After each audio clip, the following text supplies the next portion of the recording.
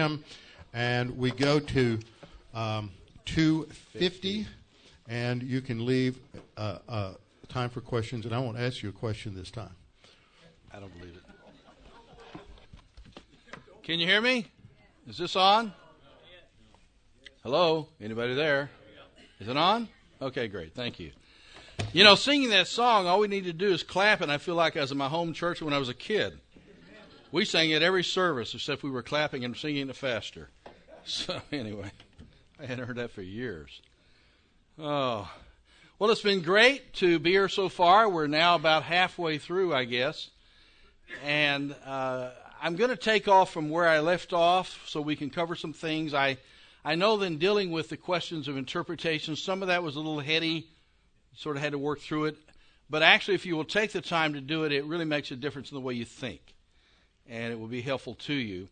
I want to take some time talking about the questions of literal versus allegorical interpretation, which is a philosophical view of how you view the text, over against literary versus literal and figurative, which are simply the ways in which you deal with language itself.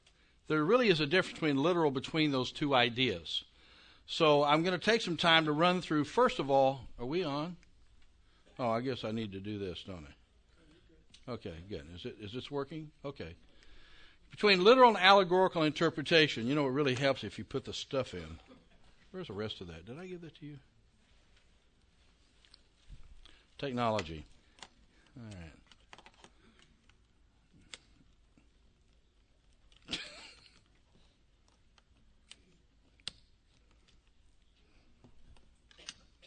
It's not one to take my thing. Let's see. See if this works. Okay, we're good. Okay, contrast between literal and allegorical interpretation. I'm just going to run through this, and then I'm going to take some time to give you a presentation I did at pre-trib, which was well received, and I think it puts some perspective on the question of how you use the Old Testament from the New. In what way does there a continuity between the Testaments? Allegorical interpretation, a verse can have more than one sense or meaning, which would obviously fall in the face of what I just got through saying earlier, that a given text can only mean one thing. There's not multiple meanings in any given passage in the Bible. And even God and the human author mean the same thing, though I'm willing to grant that in the mind of God there may be more components to that meaning than the human author understands. But that's another question we could talk about later. Literal interpretation, Scripture has only one sense or meaning, the grammatical, historical, cultural interpretation. Under allegorical, interpretation becomes subjective and speculative. And you can see how that is. Every single person interpreting a particular text of Scripture, if they're working allegorical, can have a totally different meaning. I mean, you can have 50 different understandings of the text under an allegorical approach, but from a literal, grammatical, historical, very difficult to do that. No speculation, subjectivity, interpretation is grounded in objective fact. Allegorical, no control, any meaning is valid as another. That's not true in reference to the literal. Allegorical, no concern with history or factual data. You'd be amused by reading some of Augustine's. Now, Augustine in other areas did pretty well. There's a lot of debate on St. Augustine and so forth. But the fact is, when he got to some of his allegorical interpretation, he was really out there. He's on LSD or something. I don't know. It was really amazing the things he came up with. Like the parable of the Good Samaritan. You have basically, you have Jesus being the Good Samaritan, and you have Adam going down there and falling into sin and receiving the Spirit, and going to Paul, who was the gatekeeper at the end, and taking people in, and on and on and on. He just had a vivid imagination. Everything in the text meant something else than what the text was talking about. But I guess it was good preaching material. Now, maintains a respect and concern for both history and fact. Allegorical, again, leaving literal meaning results in making Scripture say something that is not there. Literal maintains a literal meaning. Now, I want to say something purely from an ethical standpoint. I think it is absolutely wrong to take somebody's book and to treat it with such methodology and mischief. If you took some book of mine and tried to start saying that I meant this and this and this and this and this and I didn't, I would take offense at it. And I think God takes offense at taking His word and manipulating it that way. I think we need to stick with what God's saying in the text through a valid means of interpretation that we've talked about. There is a superiority of literal over allegorical. You operate under, in reference to language, in figurative language, for example, you have connotative over against denotative, which is literal.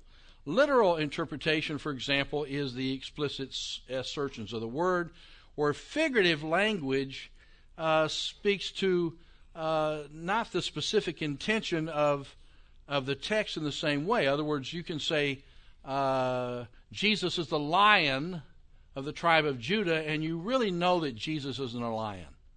Right? Everybody knows that? Unless you've been singing a lot of Aslan. So, other than that, you know up front that it doesn't mean that. It means something in which you're using some kind of figure to state a truth of majesty or something. But when you start moving into some of this other stuff, you lose control of where you are. Superiority of literal over allegorical is consistent with and sustained by literal fulfillment of prophecy. You know, one thing I think is very interesting, and that is every single prophecy about Jesus in the Old Testament is fulfilled in a literal sense in the New Testament. I mean, you don't have any of this nonsense. I mean, you know, Jesus was born in Bethlehem, not of Nazareth, not near Nazareth in the Galilee. He was born in Bethlehem of Judea. Mentions a name, mentions a location specifically. That's pretty detailed. Talks about him being born of a virgin. It's very hard to duplicate that problem.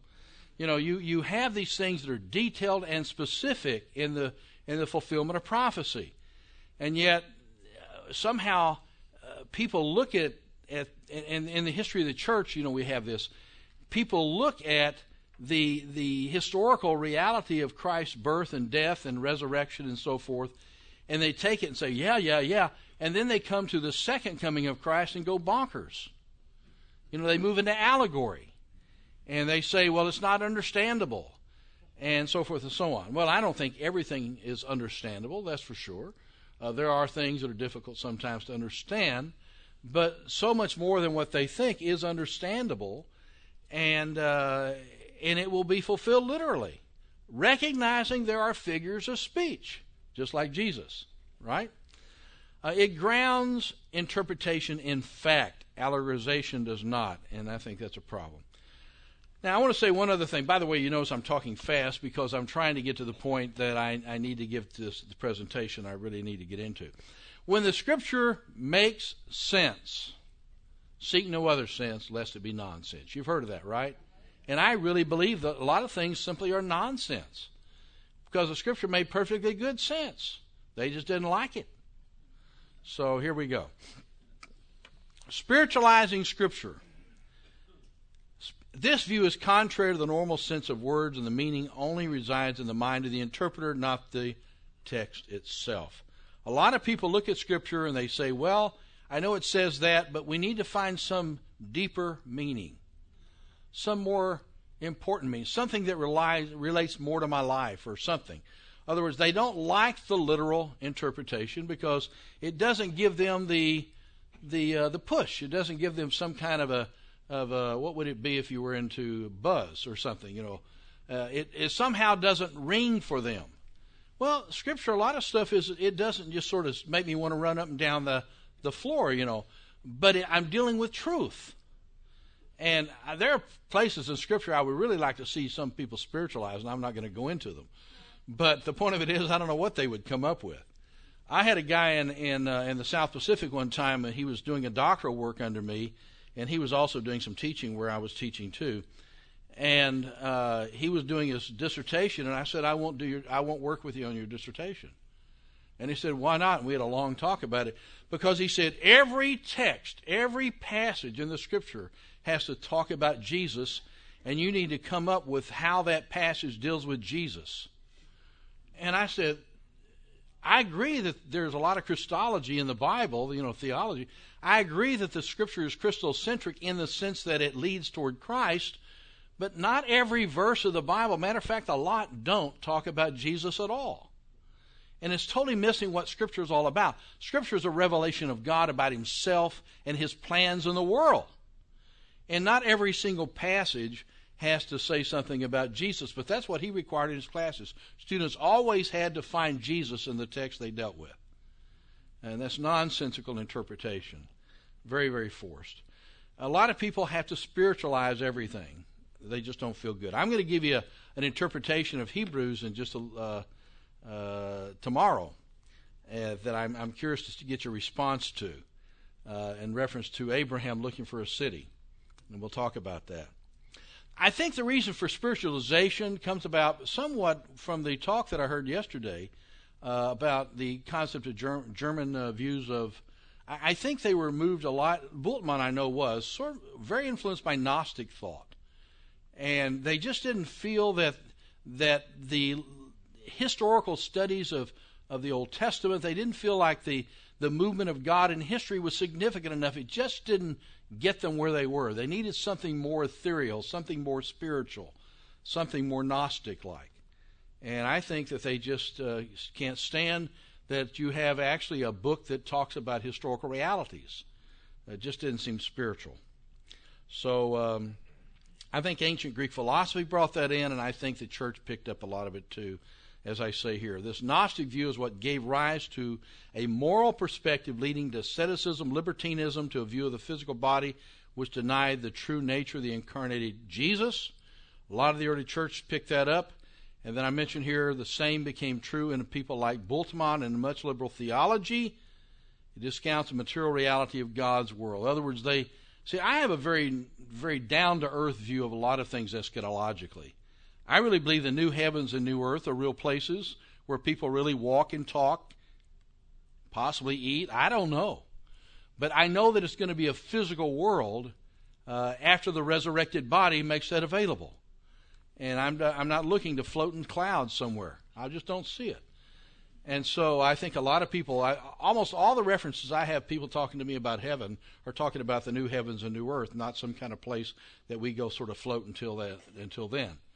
So we need to get understanding that the Bible focuses upon the resurrection and what is to come after that. So just a few thoughts on those areas. Now, I'm going to stop this. I just want to barely touch on some things here and move in then on the issue of the hermeneutics of historical premillennialism. So let me just start there. All right. Now, you can read this along with me. How the Old and New Testaments relate to one another is one of the central issues in biblical hermeneutics. Closely related to this topic is the relationship between the nation of Israel and the universal church. How one wades through these issues of continuity and or discontinuity is normally the point of departure between the various camps of covenant theology and dispensationalism, and other views, even that are dispensational, between progressive and traditional. While these issues may reflect the point of departure, the root of the distinction goes back to the underlying presuppositions and beliefs about hermeneutics. That is to say, what one believes about the relationship of a text to its meaning and how a reader accesses that meaning has far-reaching impact. All other areas of theology and biblical understanding are a result of the reader's hermeneutical presuppositions and practices. Premillennialism is an eschatological view that finds itself on both sides of the covenant theology dispensational divide. As a result of a consistent method of interpretation, all who would subscribe to dispensationalism would be premillennial in their eschatology, right? This is not true, however, for covenant theology. Within this camp, premillennialists can be found alongside amillennialists and postmillennialists. Among dispensationalists, most would also be pre-tribulationists, that is, they would look forward to the coming rapture of the church prior to the 7-year time of the Great Tribulation preceding the return of Christ. Most covenant premillennialists would be post-tribulationists. They are looking forward to the coming rapture of the church at the end of the Great Tribulation and coinciding with the return of Christ. This post-tribulational view is often called historic premillennialism or classic premillennialism, though both views are premillennial and both eschatologies are within the scope of Orthodox Christianity, they arise from distinct interpretive views and practices. At the core of these issues is the interpretive relationship between the Testaments. Both views claim to employ a literal interpretation.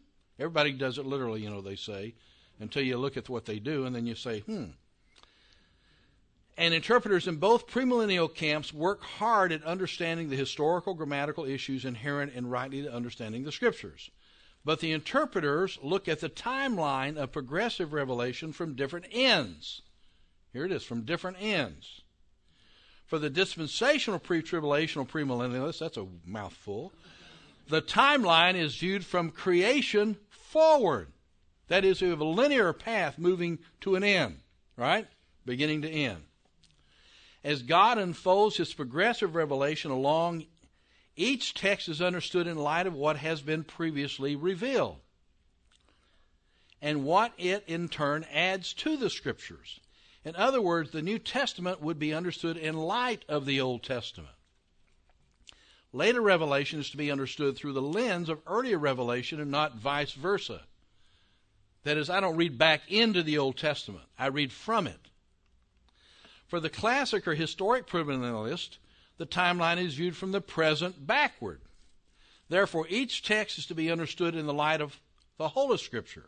The Old Testament then must be interpreted not only within its own context, but must also be recast, changed as it were, in light of New Testament revelation. Thus, from this perspective, earlier revelation must be reinterpreted and re-understood in light of later revelation. In this paper, I will summarize briefly both interpretive viewpoints and present a test passage as a demonstration. Moreover, I will argue throughout that the dispensational hermeneutic is more consistent with the original intended meaning and that it should therefore be normative for the church. Charles Ryrie's 3 essential elements to dispensational theology provide a solid summary of the issues that set teaching apart. To Ryrie, what makes dispensational theology distinct is, 1, clear distinction between Israel and the church. Consistent literal interpretation of Scriptures, number 2, and last of all, glory of God as a purpose of history. These 3 issues are not independent from one another, but rather build upon each other. Literal interpretation, consistently and diligently applied, will reveal a distinction in God's plans and purposes for the nation of Israel and his church. This distinction will in turn shape the eschatological views of the interpreter as he seeks to understand how God will fulfill his purpose of self-glorification as he brings history to a close. This hermeneutic is key and will be discussed more later. Dispensational teaching believes God will glorify himself through the distinct purposes he has for Israel and the church by rapturing the church prior to the Great Tribulation, in which Israel again becomes the focus of God's dealings with the world. Unannounced, Jesus Christ will come in the clouds to call his church out of the world. This event will begin a 7-year period in which the world will face tremendous trouble and persecution in nearly every imaginable category. The Antichrist will unite the world under his leadership and will, as his name suggests, lead them away from the worship of the true and living God.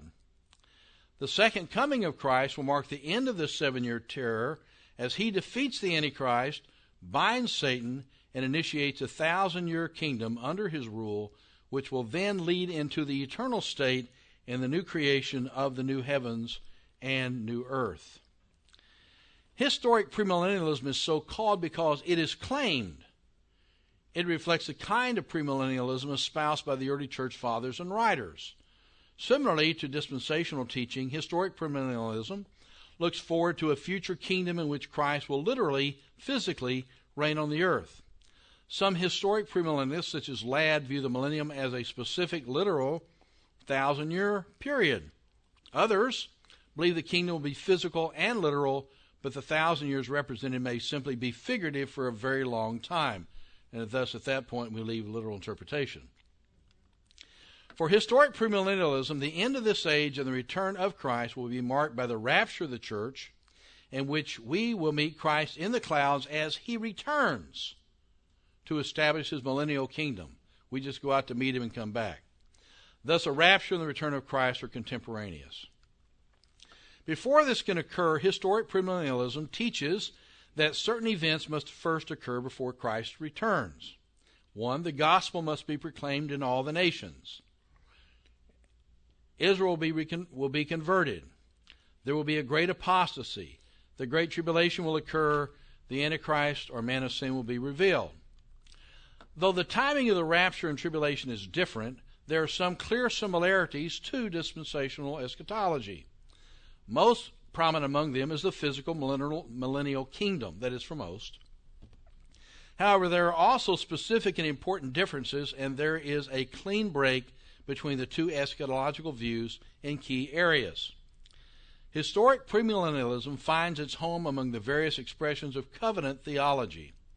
By the way, just as an aside, I don't know if you've ever studied covenant theology, but I have never understood why they develop, and they're so excited about 3 constructed theological covenants and ignore all the biblical covenants. I just don't know why. We could call ourselves covenant theologians. Really, we're very much into covenant. But anyway, I lost my place, but somewhere here. Because of it, a view of covenant theology teaches that the church and not the nation of Israel is at center stage as God's mediatorial people during these eschatological times. Both dispensational and historic premillennialism views are eagerly looking forward to Christ's return.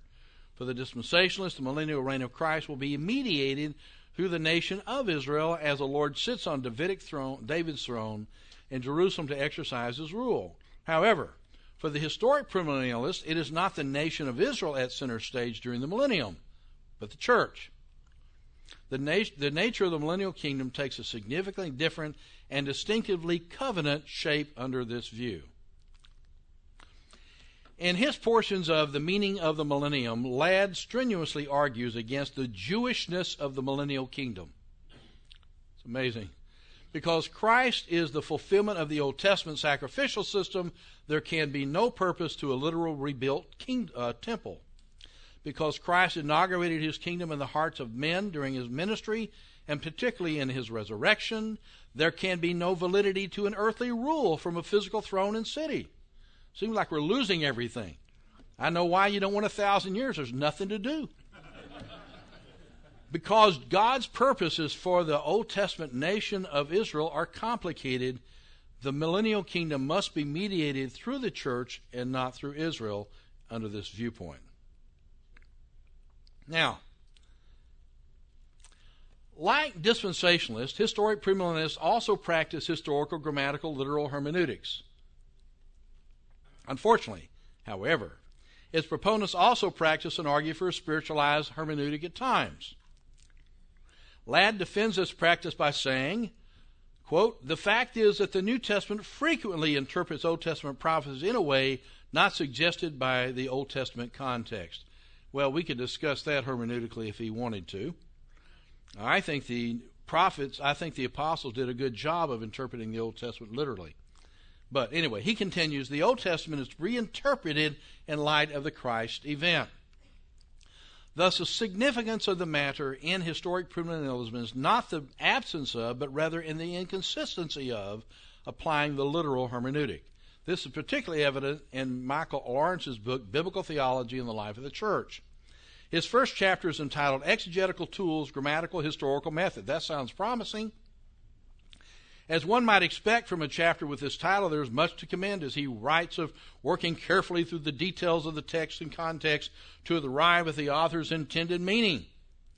For example, he writes that, quote, words which placed in sentences and paragraphs convey meaning, and not just any meaning. They convey the meaning of the author. I want you to listen to these terms carefully. The meaning of the author who constructed the sentence and the paragraph. As a reflection of his authorial intent. This guy has been reading somebody I know. As readers of words, and particularly as readers of God's Word, our obligation and privilege is to read in such a way as to recover and understand the meaning the author wanted to convey or to communicate. He continues, quote, the basic method of exegesis that we use to determine an author's original intent has come to be known as a grammatical historical method. Discerning the meaning of the text in this way immediately plunges us into an exploration and study of the grammar and syntax and literary and historical context of the words we're reading. Thus the phrase grammatical historical method. Man, I tell you, this guy is right on. Thus far in Lawrence's description and prescription, there is little against which to argue. He could come to this meeting, I guess. He is correct to say that the author's intended meaning is present in the text itself, and that that meaning is accessed and understood by the reader through a careful grammatical historical study. These are points with which dispensationalists would heartily endorse and promote. Later in the same chapter, though, he seemingly reverses course. This is the hermeneutical inconsistency for which historic premillennialism is known, and not just them, Mills and others. In discussing the genre of prophecy, he writes, quote, in the case of prophecy, the shape of the story of the Bible as a whole is crucial. We need to remember that revelation is progressive, and in the revelation of Jesus Christ, we've been given both the main point and the end of the story. This means that we have an advantage over Old Testament readers. We work from the story of the whole Bible back to the prophecy, not the other way around. Therefore, the New Testament determines the ultimate meaning of Old Testament prophecy and not the other way around. Remember the difference between moving forward and moving back. His last sentence in this quote is particularly telling. For Lawrence, it would seem the genre of prophecy requires special treatment in which the grammatical historical method is no longer relevant or useful. It is not the text itself which carries the authorial meaning, as he has earlier explained. Rather, a New Testament text studied grammatically, historically, and literally has a meaning which carries back to Old Testament prophecies and fundamentally changes the meanings of the words and the sentences on the page. In other words, the meaning of the first text is not found within its own words and context, but instead is found in a second text. He provides example of Isaiah 11's discussion of the reign of the branch of Jesse and says, in piling up these images, many of which are poetic, we need to recognize that the prophet is making a theological point and not necessarily a literal historical prediction. Really? I learned that wrong. If this is the case, it should be an if. If this is the case, the question must be asked as to the, by the way, because I interpret Scripture the way I do, and literature, I knew that it didn't fit. See, it's proof is in the pudding, right? If this is the case, I'm really serious with you. The question must be asked as to the ultimate purpose of the words on the Old Testament pages. If their meaning and significance is found only in text written hundreds of years later and in different historical contexts, what inherent value do they really have? By arguing for this inconsistent hermeneutic, historic premillennialism is left with the untenable result of having a God who has said what he does not mean and has meant what he has not said. You catch what read that again. That's a good phrase. I wish I'd written it. No. No. By arguing for this inconsistent hermeneutic, historic premillennialism is left with the untenable result of having a God who has said, if we consider it inspired, has said what he does not mean. Because the author doesn't have the meaning. It's on the New Testament hundreds of years later. And has meant what he hasn't said yet. That's a problem to me. Foundational to the dispensational system, on the other hand, is consistency in employing a literal hermeneutic when studying the Scriptures for all texts, genres, and literary types. The concept of literal interpretation is frequently misunderstood by its critics, however. The practice as a literal interpretation is not to read a figure of speech or poetic description literally. That's why I want to take just a moment on the other stuff. Meaning in a wooden or simplistic fashion. Instead, it means to seek to understand a text according to its literary genre, taking into account figures of speech, etc. It is to view the books of the Bible from the standpoint of normal language communication, whereby the author, God authors, human author, communicated a meaning which can be shared through the textual medium of Scripture. Because of this, the goal of a historical, grammatical, literal hermeneutic is to discern the intention of the human author by examining what the author affirms in the historical context of his writing and to correlate all the material related to a topic in a compressive manner. Therefore, a literal hermeneutic is not a wooden or simplistic hermeneutic, but one that seeks the plain meaning of a text as it would and should be understood in the normal usage of language. I have no problems with symbols and figures. It's all the way through the Old Testament and other forms of literature. And we don't just, it's just not needed. You can find other ways to deal with this. The nature of language is such that the literal or plain meaning of any communication is necessary for real communication to happen. To argue against this hermeneutic is a failed proposition before it has even begun. In making the argument against a plain reading of a text, the one arguing assumes his point will be read and understood as he intended. You catch that? That is to say, he must assume his reader will employ a literal hermeneutic in order to understand and agree with his words, arguing against a literal understanding of a text. See, that's a postmodernistic problem. It's a conundrum that you can't solve. The dispensationalist keeps historical, grammatical, literary, and linguistic factors in mind and seeks to interpret the text before him with the most natural reading it will allow. This is especially true in the case of prophetic works such as that in focus here. Those prophecies which have already been fulfilled have been fulfilled literally. This being the case, why would a person look for future fulfillment of prophecy to be fulfilled another way? The prophecies in the Old Testament concerning the first coming of Christ, his birth, his rearing, his ministry, his death, his resurrection, were all fulfilled literally. This argues strongly for the literal method. For the text to have meaningful or real value, our interpretation of the text must follow God's progressive revelation. The revelation of the New Testament is built on the foundation of the Old Testament. Therefore, we must seek to understand the Old Testament on its own terms in order to then properly understand the New Testament. The dispensationalist, valuing the progressive revelation of God throughout history, recognizes that the true literal interpretation of Scripture requires each new revelatory writing to provide the foundation upon which future revelation is to be interpreted. One thing is building on another thing, which is building on another thing all the way to the climax. Okay? Therefore, the New Testament must be interpreted in light of prior revelation, that is, the Old Testament.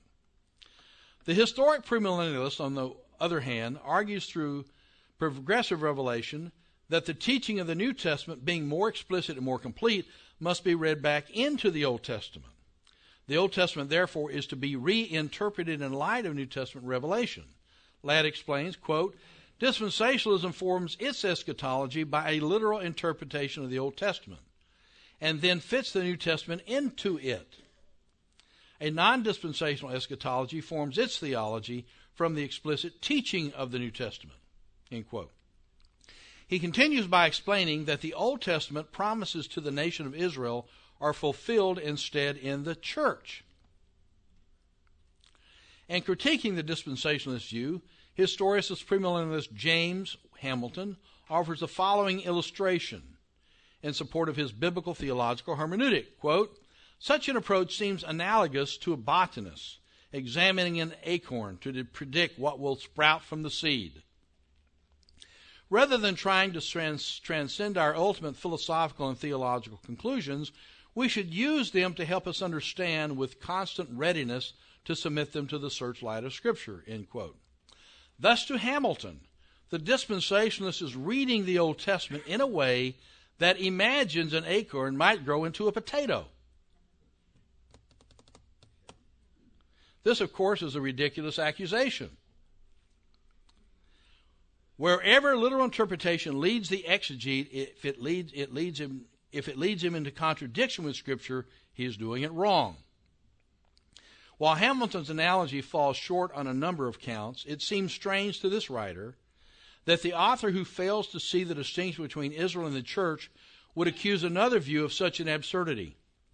It is precisely because dispensationalism interprets Scripture with consistent literalism that it can demonstrate the acorn in the Old Testament will grow into the mighty oak of Jesus Christ, who will fulfill his purposes for both Israel and the church. I think that's a far better analogy.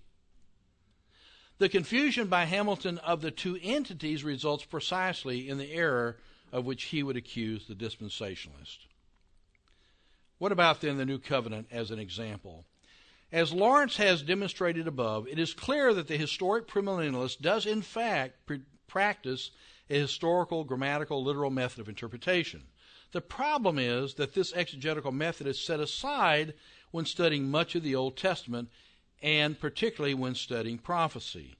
The selective hermeneutic means he is both premillennial, from applying a literal hermeneutic at times, and covenant, from applying a spiritualized hermeneutic at times. This inconsistency in method is particularly demonstrable in those prophetic passages that refer to the nation of Israel, such as Jeremiah's famous New Covenant passage in Jeremiah 31 through 34.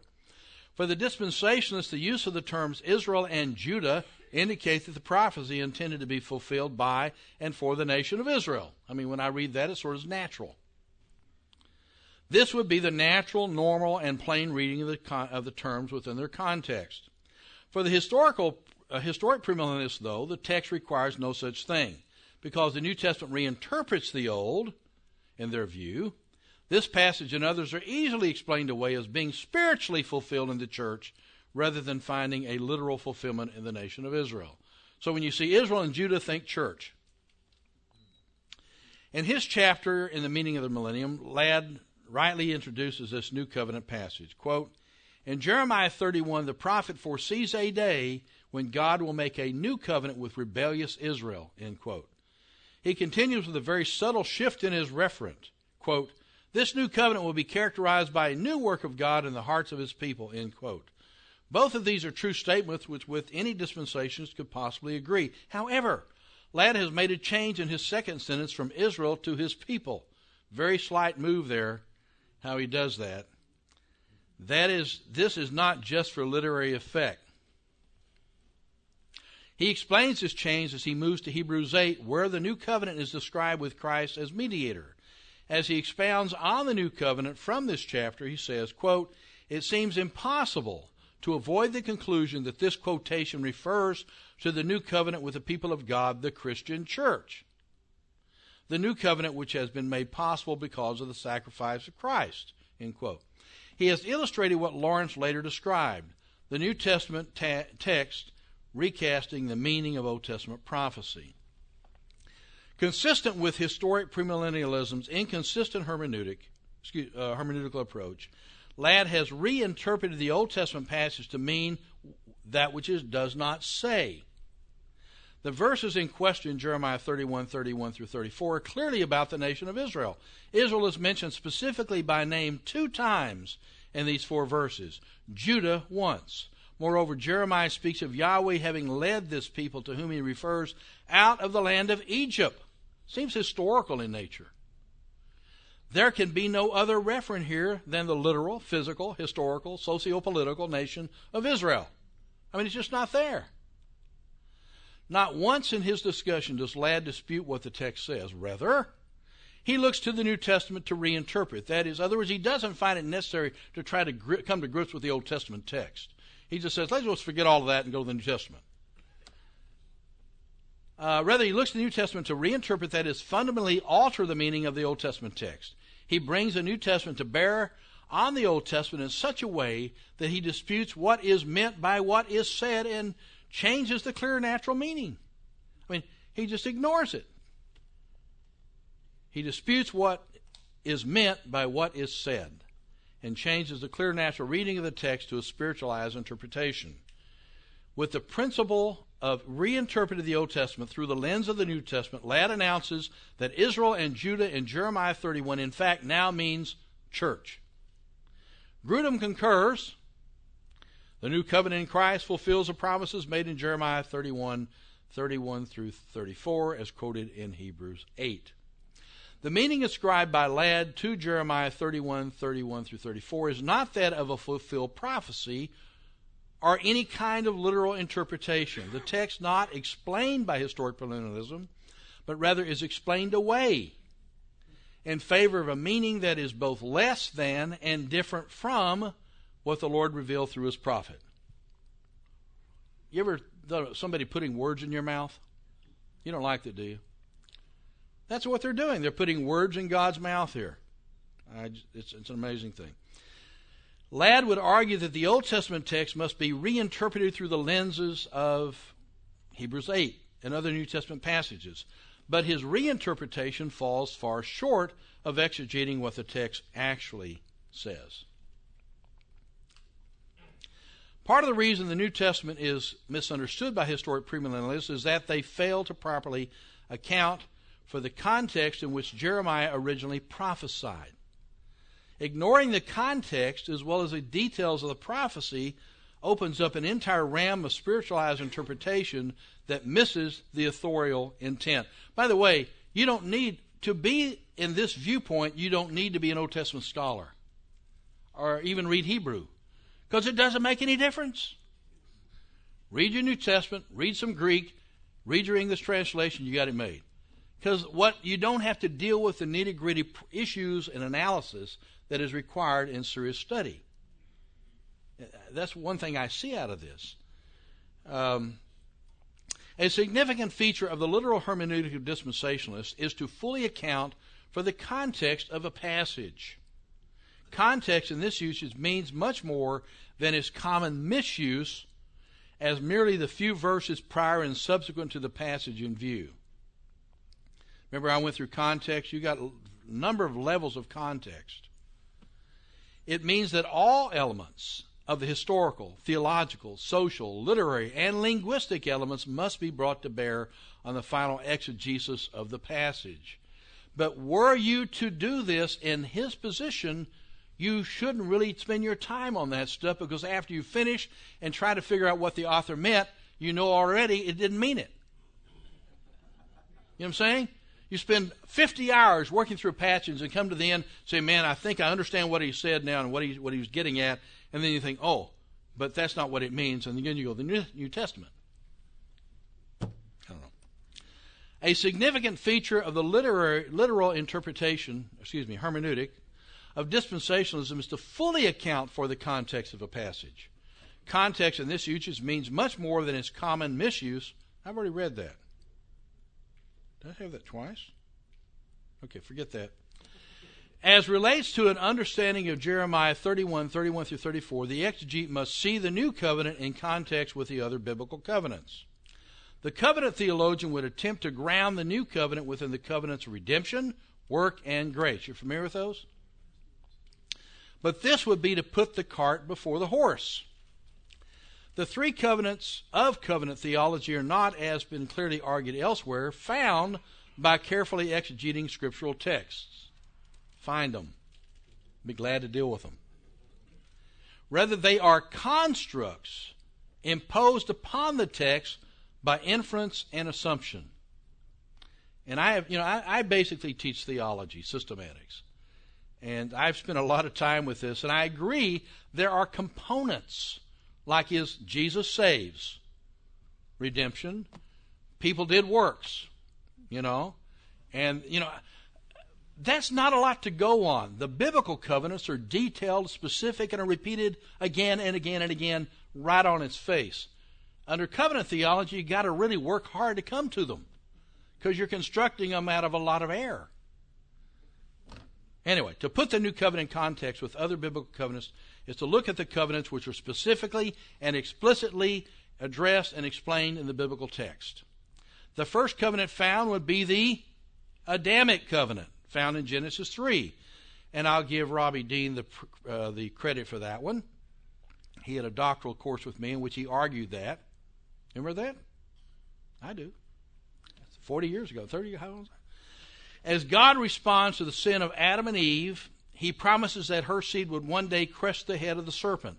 This is commonly understood as being a reference to the coming of Christ centuries later.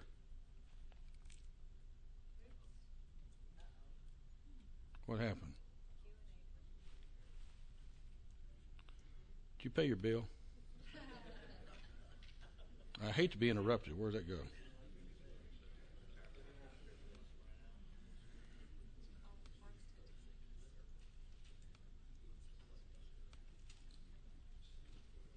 Okay, here we go. Recovered file. That's not it.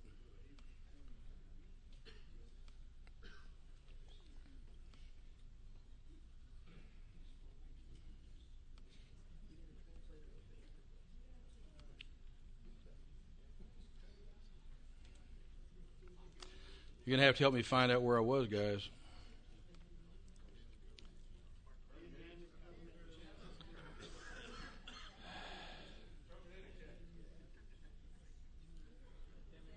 It's earlier than this.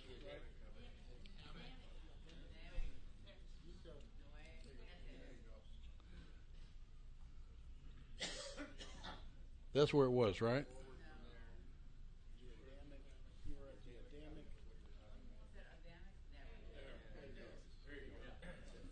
Okay, boy. I don't know. I'm sorry. Okay, good. The next covenant God makes with humanity is found in Genesis 8:20 through 9:17. This covenant, signified by the rainbow in the clouds, contains God's promise to Noah and his family to never again flood the entire earth in judgment. It also contains a requirement for capital punishment for murderers.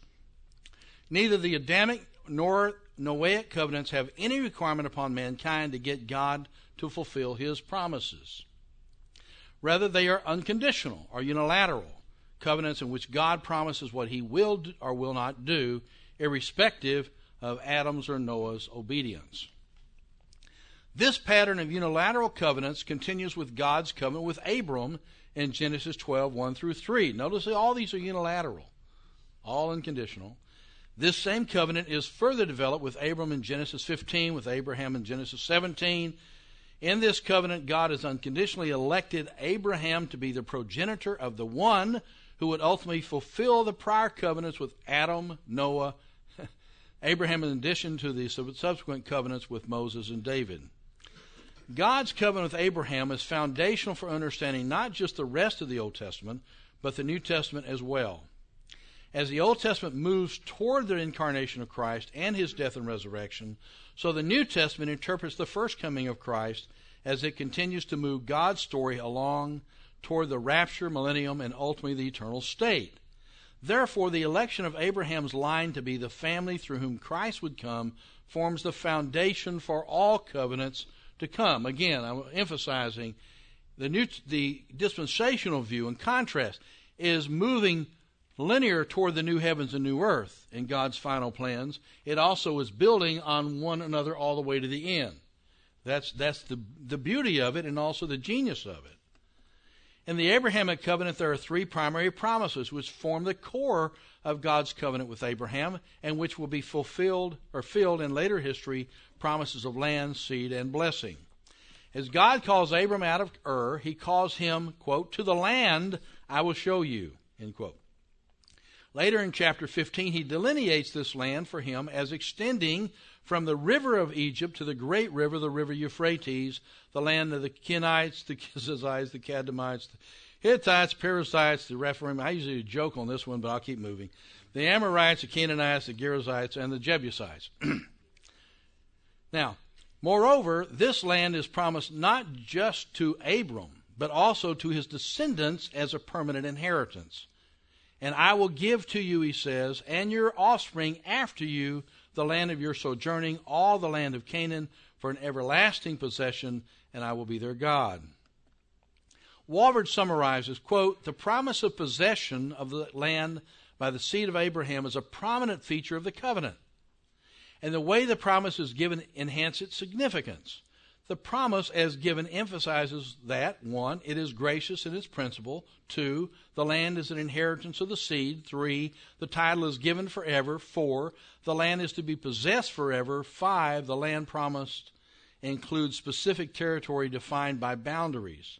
It is difficult to imagine how God could have made it clearer that the covenant was sure of its literal fulfillment. I mean, this isn't the reading of fiction. The promises of God to Abram are made that much more wonderful by the fact that God was making promises to the descendants of an elderly couple who had no children. Repeatedly, God promises the land, national greatness, and abundance of a number to the descendants of Abraham. They will be as uncountable as the stars and will not die out. These promises are all made to the literal, physical descendants of Abraham. Both Eliezer of Damascus and Ishmael are excluded from being the direct inheritors of the blessing by virtue of not being the physical and literal offspring of Abraham and Sarah. They are blessed by God by virtue of their connection to Abraham, but because they are not the children of promise, they cannot, according to God, be the fulfillment of this promise. I will bless those who bless you, and him who dishonors you I will curse, and in you all the families of the earth shall be blessed. The promises of land and seed relate specifically to the physical descendants of Abraham through Isaac. Here God is promising to bring blessing to the Gentiles through Abraham's line. It is anticipated that the seed should be a channel of this blessing. In particular, this is fulfilled in and through Jesus Christ. Therefore, a literal interpretation of God's promises to Abraham will look for fulfillment that includes literal physical descendants of Abraham and Sarah through the line of Isaac possessing and enjoying the land delineated above. Moreover, there will be a blessing for the earth through them. The Mosaic covenant provides a conditional means by which the inaugurated blessings of the Abrahamic covenant are to be enjoyed. Look at that word and you can underline it. Are to be enjoyed by the physical descendants of Abraham in the physical land of promise.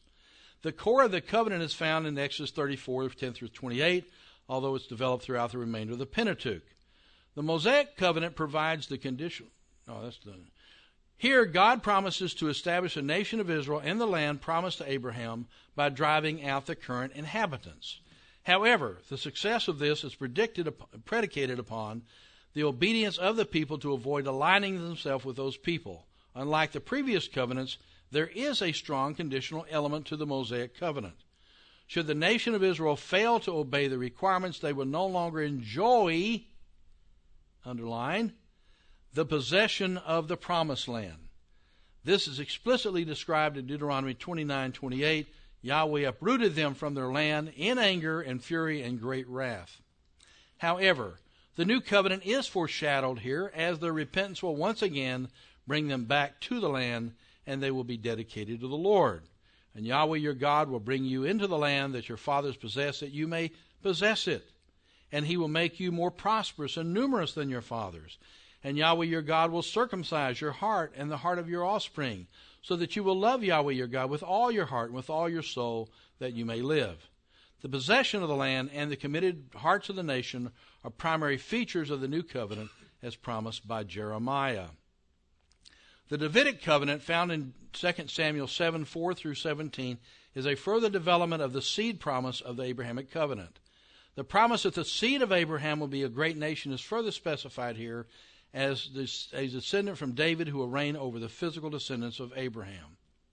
Though not mentioned in the 4 verses discussed below, it should be pointed out that this seed of David is mentioned in the near context and in the same book section in Jeremiah 30, verse 9.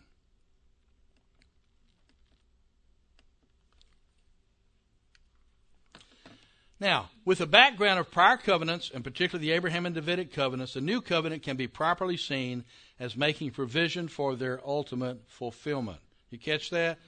The covenants are building on each other. Therefore, we should expect to see references to literal, physical descendants as well as to literal, physical geography alongside blessing for all nations. Not only that, we should expect their meaning and fulfillment to also be met in literal and physical ways. Jeremiah 30 through 33 is quickly seen to be a unit by the careful reader and is often called the Book of Comfort. References to the physical descendants of Abraham in the socio-political nations of Israel and Judah could not be made more plain. Right from the beginning of this prophecy, it is written, quote, "For behold, days are coming, declares Yahweh, when I will restore the fortunes of my people Israel and Judah, says Yahweh, and I will bring them back to the land that I gave their fathers, and they shall take possession of it. I mean, history is flowing here, and to just simply bifurcate it, just break it off and say, well, this is something different, is to ignore the whole context of the passages. Over the next 4 chapters, God mentions Israel and or Judah specifically by name more than 20 times. Jacob, King David, Rachel, Zion, and Ephraim are also mentioned. Moreover, there are specific geographical references throughout these 4 chapters. To see anything here other than prophecy specifically relating to the physical nation of Israel and the physical descendants of Abraham is to ignore the context and details and to superimpose artificial meaning divorced from the text itself. The covenant itself is to be in contrast with the Mosaic covenant. Unlike the Mosaic covenant, however, this will be unilateral and unconditional. Every one of the covenants except the Mosaic is unconditional and unilateral. It is not predicated upon the obedience of Abraham's descendants, but upon the faithfulness of God, he says specifically. And when it is fulfilled, there will be full forgiveness and relationship for the people. Once again, God will lead the nation of Israel into the land they were promised. The promises to Abraham in which his descendants would enjoy and possess forever the land, promise will find their fulfillment in the new covenant. The fulfillment to these promises is still future and will be honored in the millennial kingdom. I mean, when I worked through this stuff, I thought, my goodness, how blind do you have to be? I mean, you have to have something just over your eyes intellectually there. I'm just amazed by just the plethora of materials that still kept coming historically. And I'm thinking, okay, so Israel has the covenant here, the new covenant. It's not that the church is replaced that Israel is replaced because the church has the covenant, but it's that Israel has the covenant and the church benefits in it. And that's exactly what Galatians 3 is talking about, which we don't go into now. The New Testament application of the new covenant to the church is a debated topic within dispensationalism. Quote, either Christ mediates the actual new covenant of Jeremiah 31 to believers, or he mediates the blessings of the new covenant to church believers today. This demonstrates that even when using a consistently literal hermeneutic, there is room for variation and understanding, and a healthy debate is proper and helpful for understanding the text better. Where there is consensus in dispensational theology is in the recognition that the prophet means Israel when he refers to Israel in Jeremiah 31. Key to applying literal hermeneutics to the Old Testament is understanding that the Scripture will never be truly and finally fulfilled with less than what was said or by different events than are foretold. Remember my whole point in the Hirschian discussion? The fact is you can have things that are added and become part of the dynamic, but you cannot have a contradiction, a contrary view that obliterates one view to impose another. You can have one come out of the other, but you cannot have them in contradiction to each other. And that's the problem we're seeing going on here. So, key to applying literal hermeneutics is understanding the Scripture will never be fully fulfilled with less than what was said or by different events that are foretold. If Jeremiah's prophecy of the new covenant includes the nations of Israel being gathered back into her land, then the final fulfillment must include a literal Israel back in the literal land of promise. When the eschatological new covenant is realized, it will have some type of Exodus motif or regathering into the land. The direct addressees, who are Israel and Judah, must be regathered into the promised land. Gonzalez argues convincingly that the writer of Hebrews is not stating that the new covenant has been completely fulfilled and therefore must be reinterpreted. Rather than writing of a fulfillment that exhausts the intentions of the prophecy, the writer is referring to a typological fulfillment that must also be fulfilled literally. And we can talk about that question. But the Old and New Covenants are applied to the church through this soteriological grid, rather than through the political and physical and land aspects of the covenant. That is what he's saying is that the New Testament gets something else than the Jews with the land do. They both inherit some aspects of it. New Testament believers are recipients of the blessings of salvation that come through the new covenant. Genesis 12, through you all the nations of the earth will be blessed. See? But the new covenant will not be directly fulfilled until the nation of Israel has seen the promises of Jeremiah 31 and other passages literally and physically come to pass. Alexander is equally clear. Quote, when this passage is compared with the prophecies of Jeremiah 31, it becomes evident that the new covenant was instituted with the death of Christ on the cross and the outpouring of the Holy Spirit in Acts 2. The full appropriation of the new covenant by the nation of Israel is still future, as argued by Jeremiah 31. Israel's restored covenant relationship with Yahweh at the end of days is part of the promised blessing of the covenant. Glad you see that. Where I'll let you look at it in a moment. Conclusion.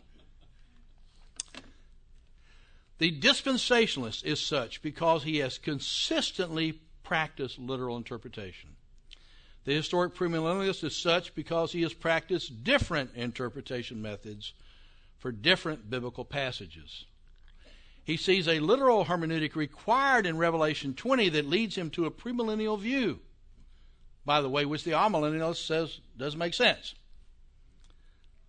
But practice symbolic and allegorical hermeneutics in other passages that lead him to a confusion of Israel and the church.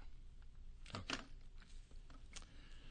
Now, I've got time for questions.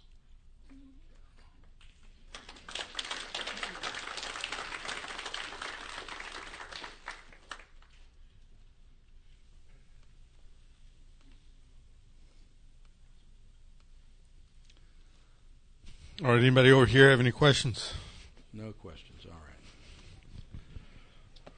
Anybody over here? Okay, Richard. Nobody? All right.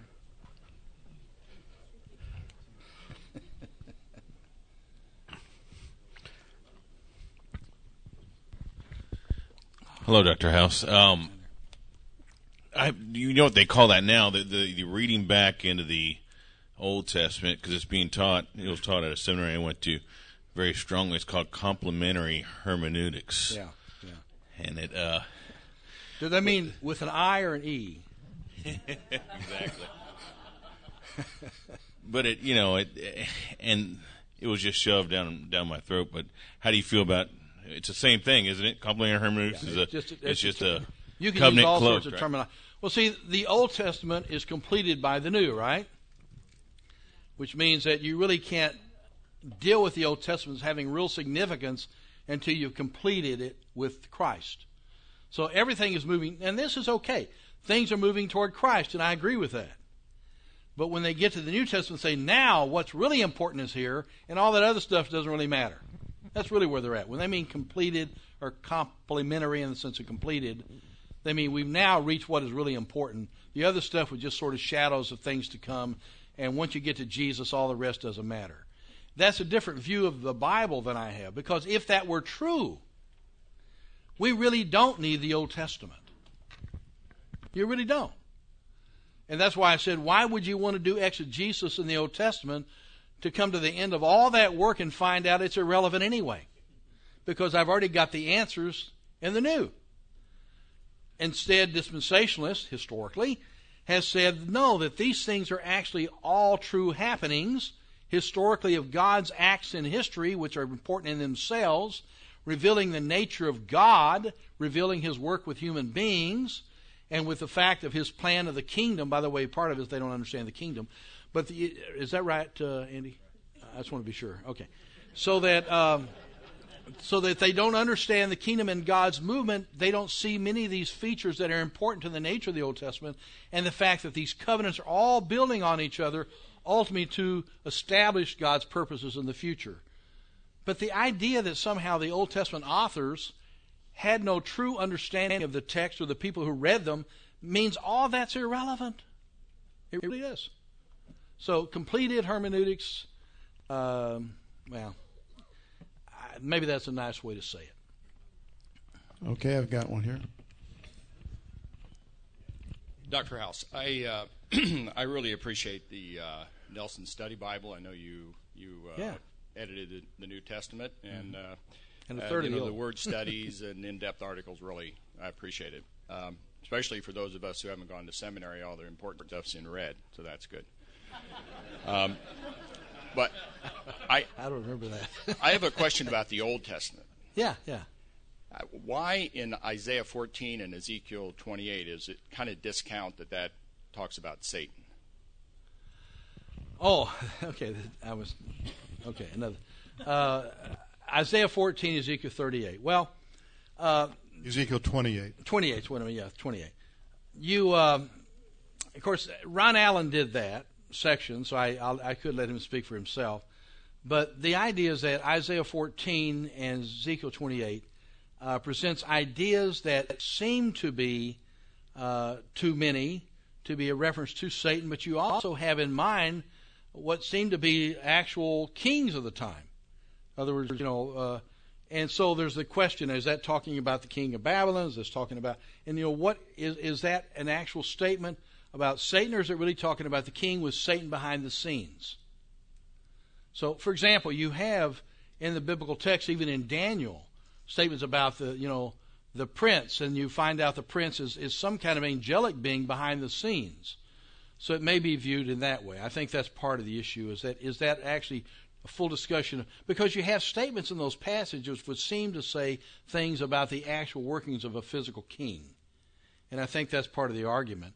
I think that when you get to the statements of, I think it's Ezekiel, where you have the statement about him dwelling between the cherubim and such. Am I right on that?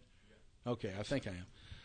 It's been a long time since I've looked at that passage, but that sounds just a lot like something angelic and heavenly in nature, and seems to move beyond what you find on the earth. But I think the answer may be in this.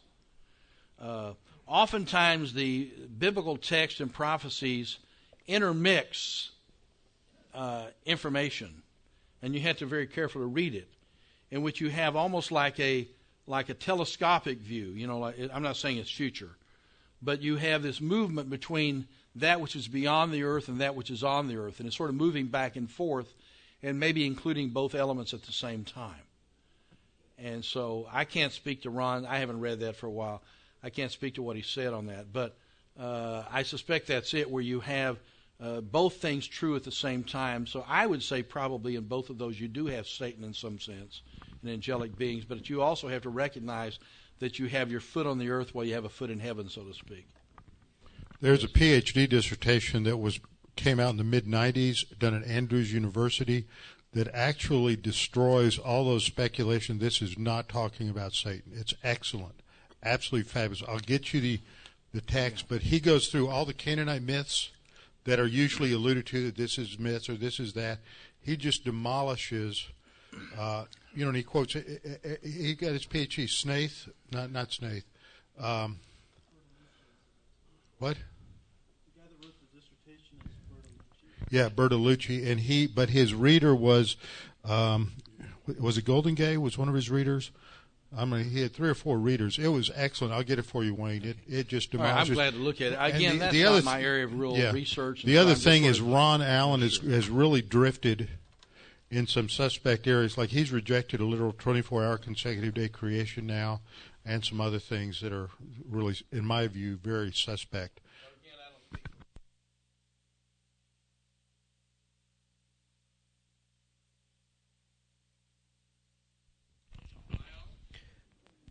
Just a quick question on what you just said about it possibly have meaning, or possibly being true about both things, heaven and earth, if I was understanding that right. Can you help me understand the distinction between that and having the scripture having 2 different meanings, which I think you've kind of definitively gone against now for several hours? Am I on now? Okay. I'm not saying it has 2 different meanings. What I'm saying is that, and I'm giving this as an option to talk about, and again, I'm not an Old Testament scholar, but in looking at it hermeneutically, I think some Jewish literature is such that they actually maneuver between 2 things. And you have to understand each thing with a literal standpoint of what it is. But it's not that it's a rejection of literal meaning and not even trying to do typological stuff, but that you sort of focus on one and focus on the other, and both are realities that they're dealing with. And in some respects, that's the Isaiah 7:14 passage in the midst of what's going on there with Maher-shalal-Hash-Baz and what's going on with Isaiah, is that I think you have a prophetic look, but then you move back to the current period, and you move in anticipation of the current period back to the prophetic look. So it's not as though you have a mixture in the sense of one is superimposed on the other. It's that they're residing side by side in the discussion. You understand what I'm saying? And we haven't got time to develop all that, but I think there may be something going on there.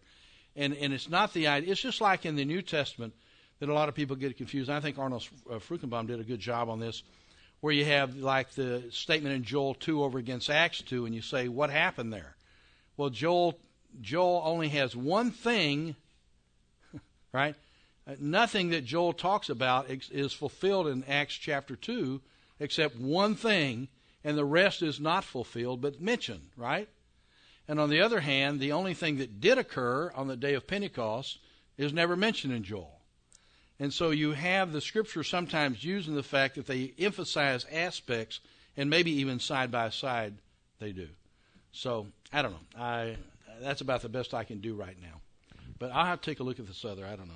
Yeah, there's a book Michael Rydelnik did called It's a Hebrew Bible Messianic, and he does an excellent job with Isaiah 7:14 and also with the Joel 2 passage in there. In fact, I think both the historical period of the time with Isaiah 7 and 8 there is occurring at the same time the prophet in the midst of that situation is also anticipating a future happening that becomes part of the prophetic passage. It's a historical prophetic relationship. You understand me? And I think that may be true of some of this other. Okay, I got a question here from Paul. Just a second. We had back here first. Is that okay? All right. Okay, in understanding progressive revelation, what would you say that a Jew standing before the altar at the tabernacle understood? What was going on there? I mean, which Jew are you talking about? Well, Israelite, in Israel. I'm joking with you a little bit because in the minds, I mean, how do you know what was going on in the mind of any of them, but particularly without knowing which one? So, what would an average Jew, as we use, a Levitical priest, and which one of those? So the fact is, I'm going with you. I think they understood limitedly. I think they had a faint understanding of future. But remember I said you don't have to have all the details to have a viewpoint. I think they were anticipating a coming Messiah. I think they understood the concept of redemption in the sense that the need to be redeemed. These were part of what they did, right? I think they understood the fact that their sins were being covered in anticipation of something that had to actually forgive them. See, there's a difference in the two ideas. I think they had a lot of theological understanding of some of those matters. What did they understand? Of course, we're talking about what period we're talking about. We're talking about from the beginning and the tabernacle versus later on in the period of Isaiah and some of his prophecies and the minor prophets and so forth. Because we have progressive information coming in. So one here, maybe at the time they entered maybe when they were in the desert in the tabernacle would have been a different idea 300 years later, let's say. But I think they understood basic theology that we see developed in the text. And I think they understood there was probably some kind of activity of God in the future to redeem them. So I think they had I don't know if they actually understood. I mean, we do all the time mention this, but I don't see any evidence that they actually believed Genesis 3:15 was a prophecy of Messiah. I don't know anywhere that's mentioned. You can inform me if it is. But we look at those things. But I think it actually was doing that, but it was so cryptic at that time. Would they understand what the Lamb represented? I think they understood that in order to have forgiveness, you had to have purity. And I think they understood that as a proper symbol of that purity. That God demanded holiness. Well, he kept saying it, and the lamb was offered specifically as a certain kind of lamb. It was so meticulously set forth, they understood that the purity before God was a necessary element of forgiveness.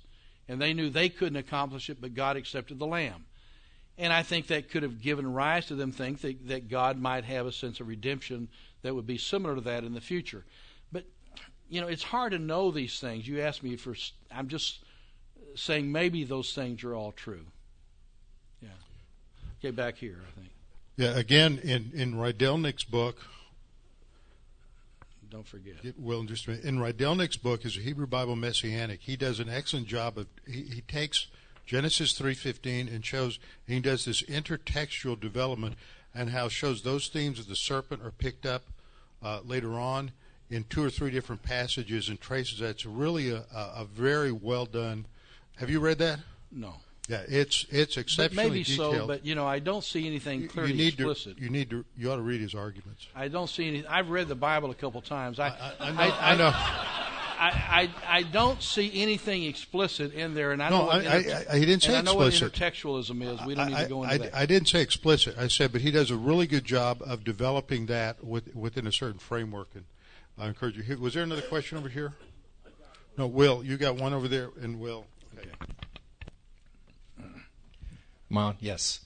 In Matthew chapter 2, verses 14 and 15, I'm going to read that real quick. So Joseph got up and took the child and his mother while it was still night and left for Egypt.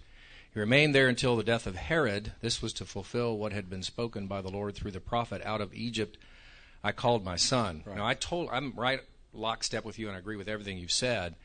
When I just recently taught Hosea, and when I taught that, I believe when the prophet Hosea delivered that message, he was delivering a specific message to Israel at the time and the people of the time, and I don't think he saw that this was going to be fulfilled in this way. So this New Testament passage does tell us something about that verse that we would not have known by only looking at the Old. I don't think it changes the meaning of the original text in the Old Testament, but it does show us that was actually prophetic, when I doubt very seriously anybody took it that way at the time. Well, you could read Arnold on that, and I tend to agree with him. I think that was a historical reference. It wasn't. You have prophetic utterances that are not predictions, and I don't think that was a prophetic utterance that was a prediction per se. I know what at you're the saying. time, right when Hosea said it. But then this says it was actually fulfilled in this. I know. Yeah. You have the terminology there, but how you use those particular Greek words, plerao, for example, there and what it says. I think what you have going on there is not a prediction from Hosea that was fulfilled in Christ, but a statement of God's prophetic movement that's found in the life of the Jewish people with Israel as his son. And so it's not a prediction of Messiah per se. It's used by Matthew to connect to Hosea, in which even as God brought his son out of Egypt, God has brought his son now out of Egypt kind of issue. And so I don't think it's a direct prediction like Isaiah 7:14. Okay, but I mean, it certainly is an understanding of that phrase that previously would not have been seen in the text, right? This idea that is now being fulfilled once again in this. Fulfilled, in not in the field. See, fulfilled is a word that's used in different ways. You have to go back and just take a look and do a concordance and run through all the words. You'll see what I'm talking about. The word is used sometimes to mean that which fills full, in the sense of that which is an epitome of. It's a clear representation of. You know what I'm saying? It's not saying this is an event that will occur. If fulfill means to fill full. And so I would say that what's happening there is that you have Isaiah saying that even as God brought out his son of Egypt, now the real son is coming out of Egypt, but it's not fulfilling a prediction. See, there are predictions and there are not predictions. Prophetic statements are of two different natures. And it's how Matthew is using that Old Testament passage. Yes, that's to how relate I a think truth. he's using a historical statement in which he finds a type of that in Christ. Yeah, he's not saying it's a prophecy that's being fulfilled. I don't think so. Right, Cliff. Once again, read Rydelnik. He does exactly what Send me a Arnold, copy of it in the mail. No. It's exactly what Wayne is saying. But he does the best job. In fact, when Arnold read it, after he'd already endorsed it, Arnold wrote.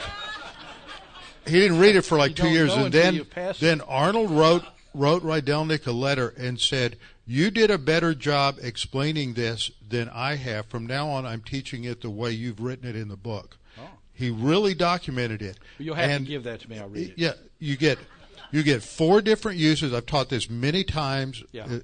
4 different uses of the word pleroma there for fulfilled, and only one is prediction with future fulfillment. Right. The other 3 are different. So we read a meaning into plerao and fulfillment that is not inherent as the semantic core semantic meaning of the word. And I say that in view of the fact that I actually took the time to look up every example of these things.